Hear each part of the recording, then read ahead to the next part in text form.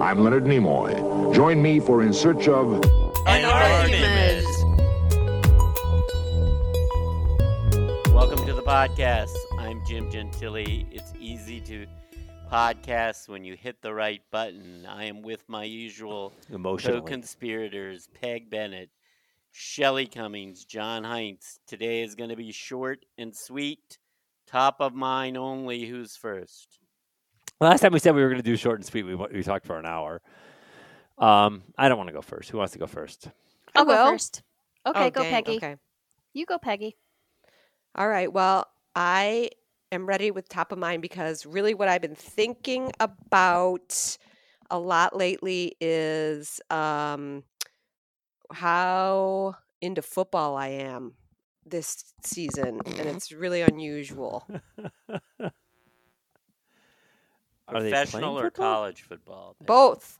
Well, really, I'm just watching my team, my IU team, and they're doing so well, and maybe that's why I'm interested because I'm one of those fair weather fans. Yeah.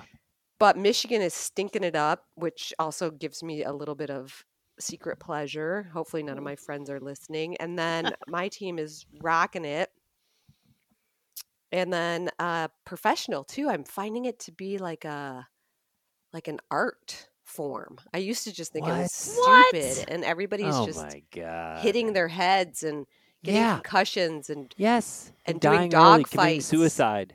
Yeah, I'd like you to expand on the art form term. It's like a precision ballet or something. I mean, have you watched them throw these balls to these people who are being attacked by 300-pound people and they catch them? Yeah, but the balls are basically like Velcro, and so are the gloves they're wearing. No, that's not true. You're wrong. And they wear gloves that are like fancy. They wear tech. gloves, but that's bullshit. But that is not. They shouldn't wear gloves. Thing. It's bullshit. It's unfair. It's cheating. Well, first of all, not all of them wear gloves, and secondly, they are not like Velcro. I know it's like Velcro. No, so that's really been on the my mind. Like Velcro. It's not like Velcro, but yes, it's more. It's like Velcro in the way that it helps them catch the ball. No, it doesn't. Yeah, it helps. It has a different tactile nature to it than if you're using your raw hands. That's like true. anytime, it's cheating. Like if you put gloves on. Well, if you put gloves on to pull rules, weeds in the yard, it's cheating. It's cheating. It's cheating. If I had done it when I was in high school, it would have been cheating. John, since you just said repeatedly you never watch football, you don't know anything about what you're talking about.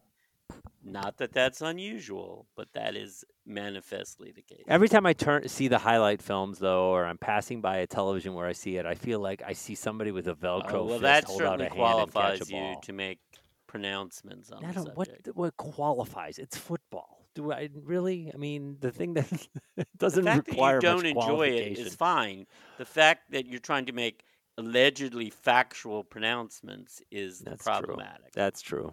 That's true. Peggy, do you feel that way about other sports? No, lately it's just football. Interesting. And I've been enjoying sitting in front of the TV. I mean, maybe it's a COVID-related thing because I'm home a lot now on Sundays when normally I'd be out and about. But I can sit there and fold my laundry or do my second job or play Scrabble. Yeah, play Scrabble or just relax and be amazed by how high they jump, how fast they run, how they don't get hurt. Do you watch any particular team, Peggy? Yes, I like to watch the Vikings, and I like to watch the Packers, and I like to watch the Lions, but I don't care about them. I have a question. Yeah. Peg, do you think any part of it, the thrill, is the realization that it's happening live?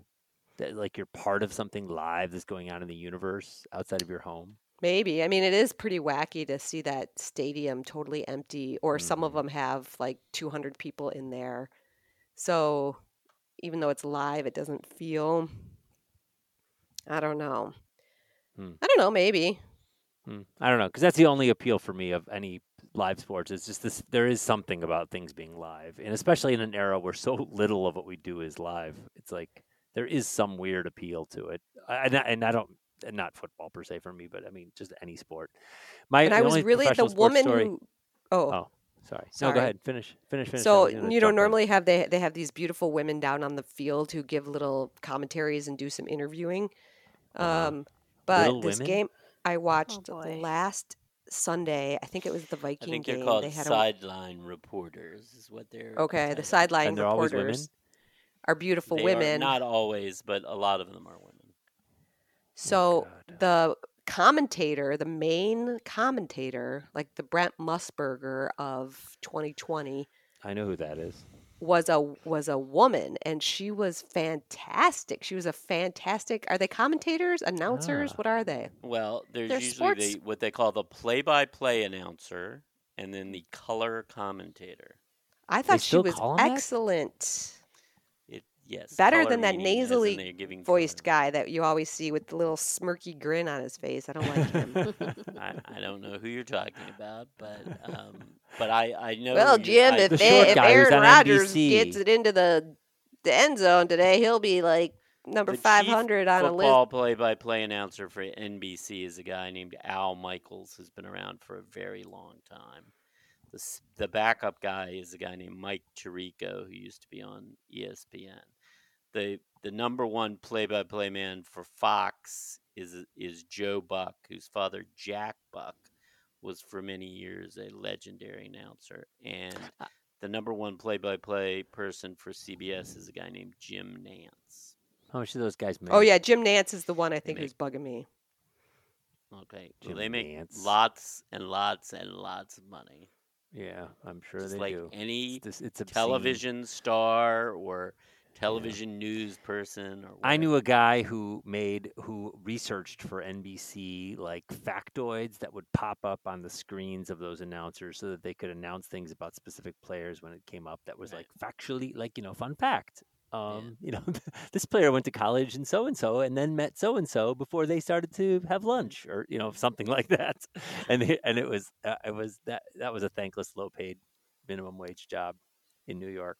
Although But hey. sometimes that is how people get their entree into Sure. the business. Thank God Dick for America. We have a nice Ebersol- linear path working your way up to the top. If Dick Ebersol, who became the president of NBC Sports at one time, was the executive producer of Saturday Night Live, was the executive at NBC when Saturday Night Live started under Lorne Michaels back in 1975. He started as an intern at the Olympic Games working for ABC for Roone Arledge. And Roone Arledge, who was for many, many years, probably about 30 years, the head of ABC Sports, is generally credited with being the person who brought the idea of what they call up close and personal, of having human interest information about the athletes to present during the broadcast. These are all basically like coastal elites we're supposed to think are cool because when they fart, it's like special, and they I went don't to know like what that Princeton because means. their dad did. I don't know what you're trying to say about All right, so much for my Who top you of talking about? mind. Dick Ebersol, Roone Arledge, Jim I don't know. Nance. Who does that comment apply to? I don't know. It's I don't Chris know. Collinsworth. He's the one who drives me Chris crazy. Collinsworth is not the play-by-play announcer. He is the color Color commentator commentator. for NBC. I didn't call him a play-by-play. I just said a Okay, commentator. all right. I'm just clarifying. I didn't say And so you am did. I. Peggy, I'm happy you like football again. That's nice. It's weird. And I mean, it's I weird. Is think it nice? Is it really I think nice? he is generally considered Sure. to be one of the two best football commentators working right now. I think he's Chris phoning it in. He's like he's No, he's very knowledgeable. He's very good at analyzing what happened on a play and why it happened. he sounds So- bored. Like these fuckheads. Let's just get this Kind of game like over Jim with. on this podcast. The other I gotta- great, the other person who's considered the best right now is Tony Romo, who works for CBS. He's much Isn't he an younger than ex-football Chris player? Collinsworth. They're almost all the considers him color great? commentators are ex-football players. Yes, either ex-football players or ex-coaches or both. Okay. I have very so little who to wants offer to go professional next? sports, except one comment of my family who said that they were excited to hear that that for some reason in college basketball this year, Duke, who historically has a phenomenal team, has a shitty team, and they like lost to somebody that somebody here cared about, and apparently the very highly paid coach of Duke went on Twitter and said, like, maybe it's a bad idea playing basketball during a pandemic. And everybody's like, it's just because you suck. That's why you said that. It's self-serving and you're pathetic. So it's pretty, that's the extent of my knowledge of let me just professional clarify for that. sports. Duke has lost 2 non-conference home games for the first time in over 35 years. So that is significant. And they probably don't have as good a team as they normally have.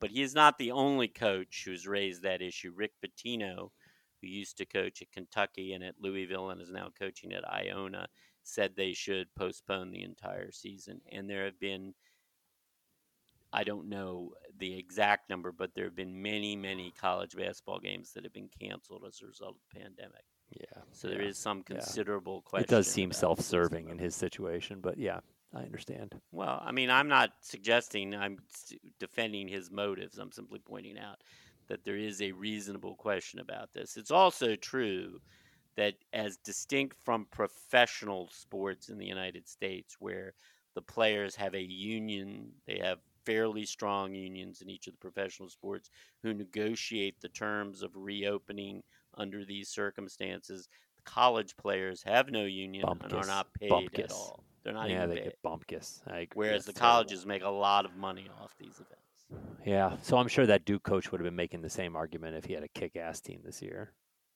I mean, I don't, you may say that, but there are other coaches who haven't lost 2 games at home and who've also raised the same issue. Yeah, they're just morally superior. Okay. I'm not, Okay, I'll go to my top of mind now.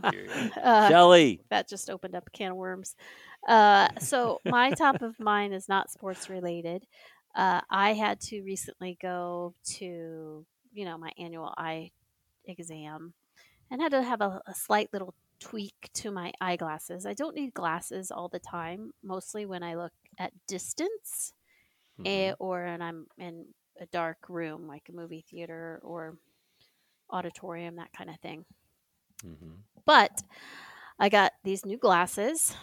They came in and I forgot that they are made in Chicago and they're called by this company called State. Which I know them. Do you know them? Yeah. I've been driven by there. Yeah, I know them. Yeah, and you could go in and see. They invite you to come into their factory to see how their glasses are made. But the most exciting part of it was when I opened the glass case and the cleaner, the towel, the little square thing that they give you, is a picture of the Chicago skyline. And water and the bridges and the boats are in the harbor. They're owning it. Yes.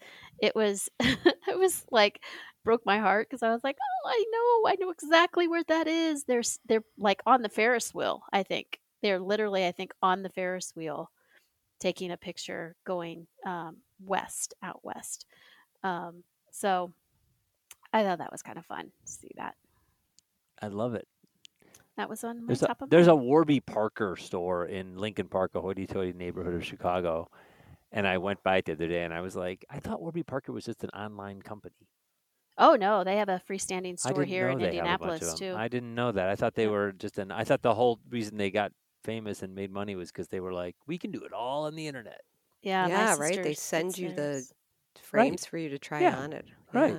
And now they have stores. It's like working backwards. Yeah. I guess there's some people that like to try them on in person. So you're never going to get LASIK, Shelley. I already did. I had it in 2005. Okay, so that's why you don't need anything for distance. That's why I don't need anything for close up, I guess. My distance, this is it, and it's very subtle. It's a small change, but enough that it's not perfectly clear. And I could go back and get LASIK again, but they said it would change my close up. And I use my close-up much more often, because I'm in front of the computer and so forth. Yep. And I'd have to go back to Chicago to where I had it originally done. Why? Because each site is an independent site. Or pay full price here. And I'm not, LASIK usually has lifetime touch-up kind of thing. Oh, I didn't know that. So I'm just waiting until I get a cataract. Yeah, right. That's and next. then it's LASIK. That's how they fix it, basically. Yeah, I know a guy who does LASIK, who did LASIK, that thing where they do, what is it called? Monovision or something? I forget what it's called, but it's where one eye is for reading and one eye is for distance. And Yes, apparently your brain gets used to it after a week or two. I've heard that. I tried a contacts version of that just to experiment, and I hated it. I had a headache the whole week. I was like, this is never ever going to work for me. I'm way too hyper and anal about my vision. I need perfect vision, and Yeah, it was a nightmare. that was offered to me also, and I flatly refused it. So you have to send us a picture of you in the new glasses. We can put it online. Okay, I will. They're not all that different than the ones I had before. They're a little bit cat eye, but when my mom saw them recently, she goes, "I don't see the cat eye." I'm like, it's All she defeated. could see is Joe Biden aviators. Yeah. Funny. So, yeah, that was top of mind. Nice. For John. me, top of mind is just Christmas cookies. I'm thinking a lot about Christmas cookies, and I'm trying to think about and I'm realizing that although I like, the kind of mild butter cookie with just a slight sugary edge and maybe like cranberries or something lemony flavor, even a little chocolate, something crazy, and the sprinkles. I really crave the straight up like hardcore sugar cookie with like a bright, glossy, glowing colored topping that's like thickly smeared on the top and gives you a sugar buzz for hours. And I was realizing in the course of feeding my child the last few days, because we're trying to avoid all processed sugar, at least for the first year of life, and I'm realizing how in the holidays basically all I eat is sugar. I just eat sugar and fat. That's kind of cookies are kind of just junk food is kind of my staple go to. So anyway, I'm thinking a lot about cookies these days. So let me ask you a question. I love sugar cookies like that, Christmas cookies. My mom makes the best. What's the thinking behind avoiding it the first year of life? Because I can tell you, my sweet tooth has gotten stronger the older I've gotten.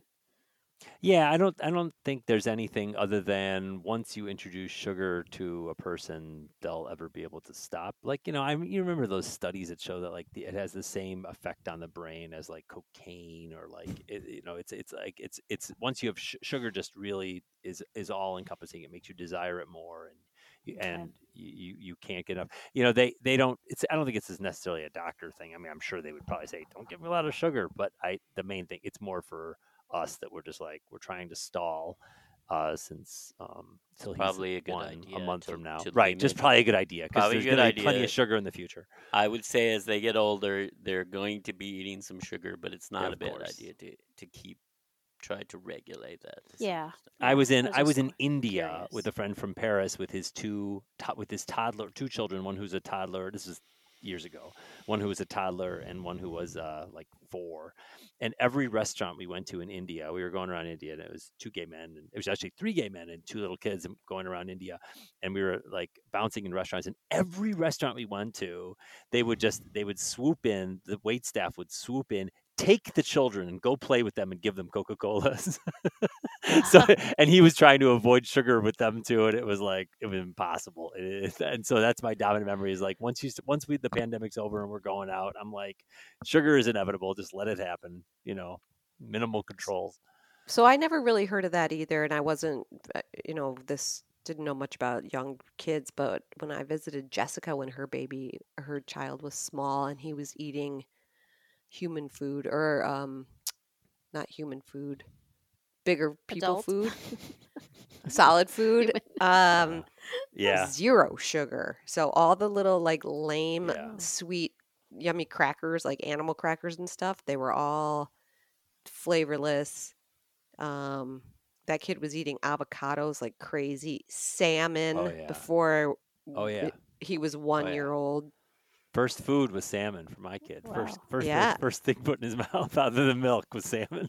Yeah, I was amazed sitting there feeding him. He loved avocados. But they eat and everything. salmon. They'll eat Yeah. anything you stick in their mouth. They're just like whatever. They have no preferences. They don't know. But I have a feeling I have a feeling if you fed them sugar, they'd know. Well, and that's why Maybe she I'm was wrong. kind of Their she body didn't would want to react send him to to the sugar. school. Right. The body yeah. would She didn't react want to to send him sugar. to Yeah. daycare or whatever because she didn't want them Because to of feed- sugar. Yeah. Yeah, Yeah. she wasn't Yeah, ready no, for it's that. very- Yeah, it's real. No, It it's just real. means that later in life, when they're exposed to sugar, they will desire it even more. It's Yep, we're doomed. It's As you inevitable. discussed in the French eating segment of our Paris episode, moderation is the key on food. Yep. Is a key Yep. anyway. And walking. Well, that's not food, but yes, walking is probably good for you too. Okay, so You're Jim, up, it sounds Jim. like you're up Jim, next. what's on top of Yes. your mind? I will tell you, Peggy. Way back a long time ago, when I was in the a second galaxy far, semester far of away. my senior year of college, I took an internship at a senator's office on Capitol Hill, and then at the end of that semester, I was offered a full-time job, which I took, and I worked for approximately 3.5 years. So it was really my first adult job out of college as an assistant on the staff of Senator Paul Sarbanes of Maryland. Senator Sarbanes passed away on Sunday, December 6th, at the age of 87. He was born in Salisbury, Maryland. His parents were Greek immigrants. He was a scholarship student at Princeton University. He became a Rhodes Scholar and went to Oxford. He went to the Harvard Law School. In 1970, he was elected to the U.S. Congress representing the neighborhood in Baltimore, beating an incumbent, a long-time Democratic incumbent in the Democratic primary. In the House of Representatives, he was most famous for being the name sponsor of the first article of impeachment against Richard Nixon, the substitute text for that article, which became known as the Sarbanes substitute. In 1976, he was elected to the Senate, defeating a Republican incumbent. He served 30 years in the United States Senate. His oldest son is now a member of the U.S. House of Representatives. He is most famous, probably the thing that he is most known for and most remembered for, is that he was the co-sponsor of the Sarbanes-Oxley legislation passed in 2002 in response to the Enron scandal, which required greater transparency in corporate accounting practices. And I just thought it would be useful to remember him. Or not useful, appropriate, I think is the right word. That's great. I didn't know that. I didn't know you worked for him. That's great. I did for 3 years. Yeah, wow. 3 years. Yeah. Damn. Wow. Where was That your was office? a long time ago. Which building was it in? Yeah. Well, in those days, when I worked there, they had not yet completed the Hart Senate office building. Right. So they had two office buildings, Dirksen and Russell. The senators' Oh, I know Dirksen. office was in Dirksen, but because of the crowding, they had Yeah. these other older buildings, which I don't think exist anymore, which they called annexes. Like they were like old apartment buildings or old hotels or whatever. And I actually Like walking distance away? it was or like they were a different across part of the DC street or something. Oh, right there. Okay. Yeah. Okay. So I actually worked in the annex. What do we call How the annex? crowded did you have an office or a cubicle or no, I how did mean, it work? No, back there were I want to say there were 4 or 5 of us that worked in the annex. Let's see. Let me see if I can remember this. 1, Sure you 2, can. 3, This is the fun 4, part. 5, 6 of us worked in the annex, and there were different Cool. rooms, and it was like an apartment. It was like Yeah, somebody yeah. had once been an apartment building and had been converted into an office, but you could still Yeah. tell it was sort of an apartment setup. Like somebody had you could tell somebody had what used to be the kitchen, and somebody had what used to be the bedrooms or something. Yeah.